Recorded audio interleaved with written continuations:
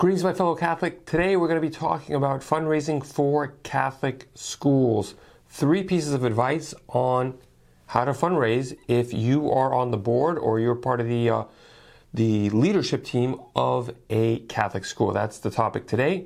Hi, I'm Bree Sokolowski, the founder of CatholicFundraiser.net, a Catholic apostolate helping Catholics with their fundraising.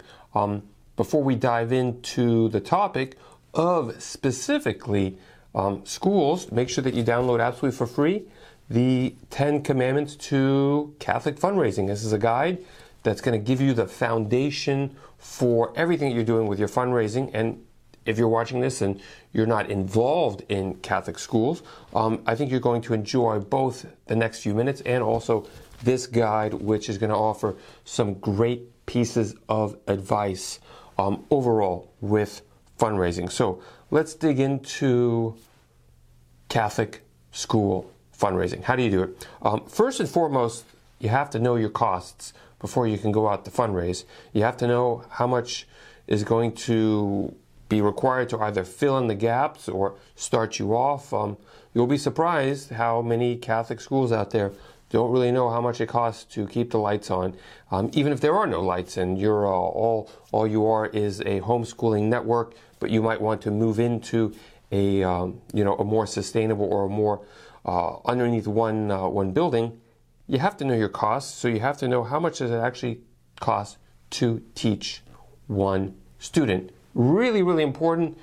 I can't overlook it. Most schools that are not very, very established, unfortunately, really don't know their costs, and it's really hard because donors, they kind of want to know, make sure that you know your costs. It's helpful. It really is. Number 2 is do not undercut your tuition. I know that you want to offer an education, a Catholic education, to every student and every family that comes to you. Unfortunately, that can't always be the case, especially in the beginning or if you're trying to grow and expand because, well, if you can't stay open for the next year and the following year, you're not helping anybody. So don't undercut tuition.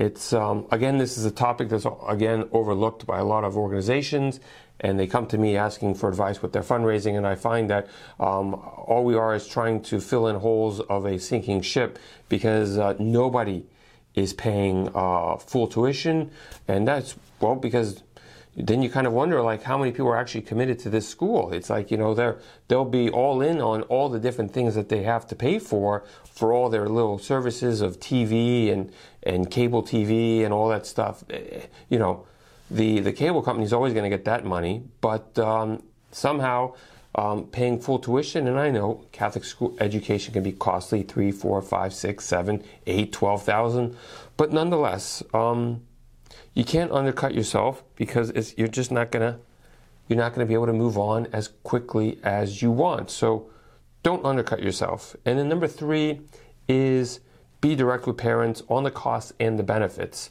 So when you know the costs, then you have to be clear about, well, sure, the education is going to be $5,000 a year, 6, 7, 8, but show how it's 100 times beneficial to them. For $7,000, they literally get $70,000 worth of education. I mean, go to a typical Catholic school. It's like, they know what they're going to be getting there. It's not going to be probably very Catholic. So then you have to show them, like, well, here, this is an authentically Catholic school with a Catholic education.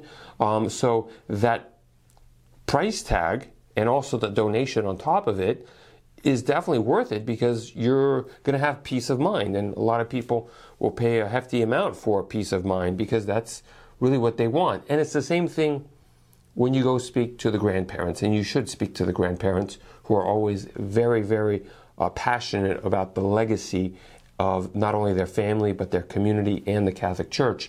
So you just have to make sure that they understand that for every dollar that's going to the school, there's a huge ripple effect. So it's not just about educating one child, but it's setting that child up for success in the future. It's creating an impact into society. It's bringing Christ to the world.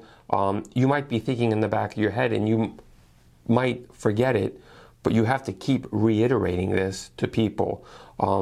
This is what you just have to keep doing over and over and over again. And it's not enough that it's on a piece of paper. You have to emphasize it every time that you speak to people, and especially when you speak to them directly asking for a donation. 100x every single one of their dollars and make sure that they understand specifically what that means. Don't assume that people know.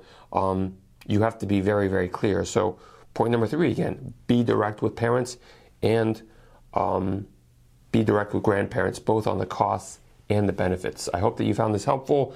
That, in a nutshell, is how to fundraise for Catholic schools. If you like this, reach out to me at catholicfundraiser.net or share this with an apostolate or a religious community or anybody who you think who would benefit from this type of information. God love you, and speak to you soon. Bye-bye.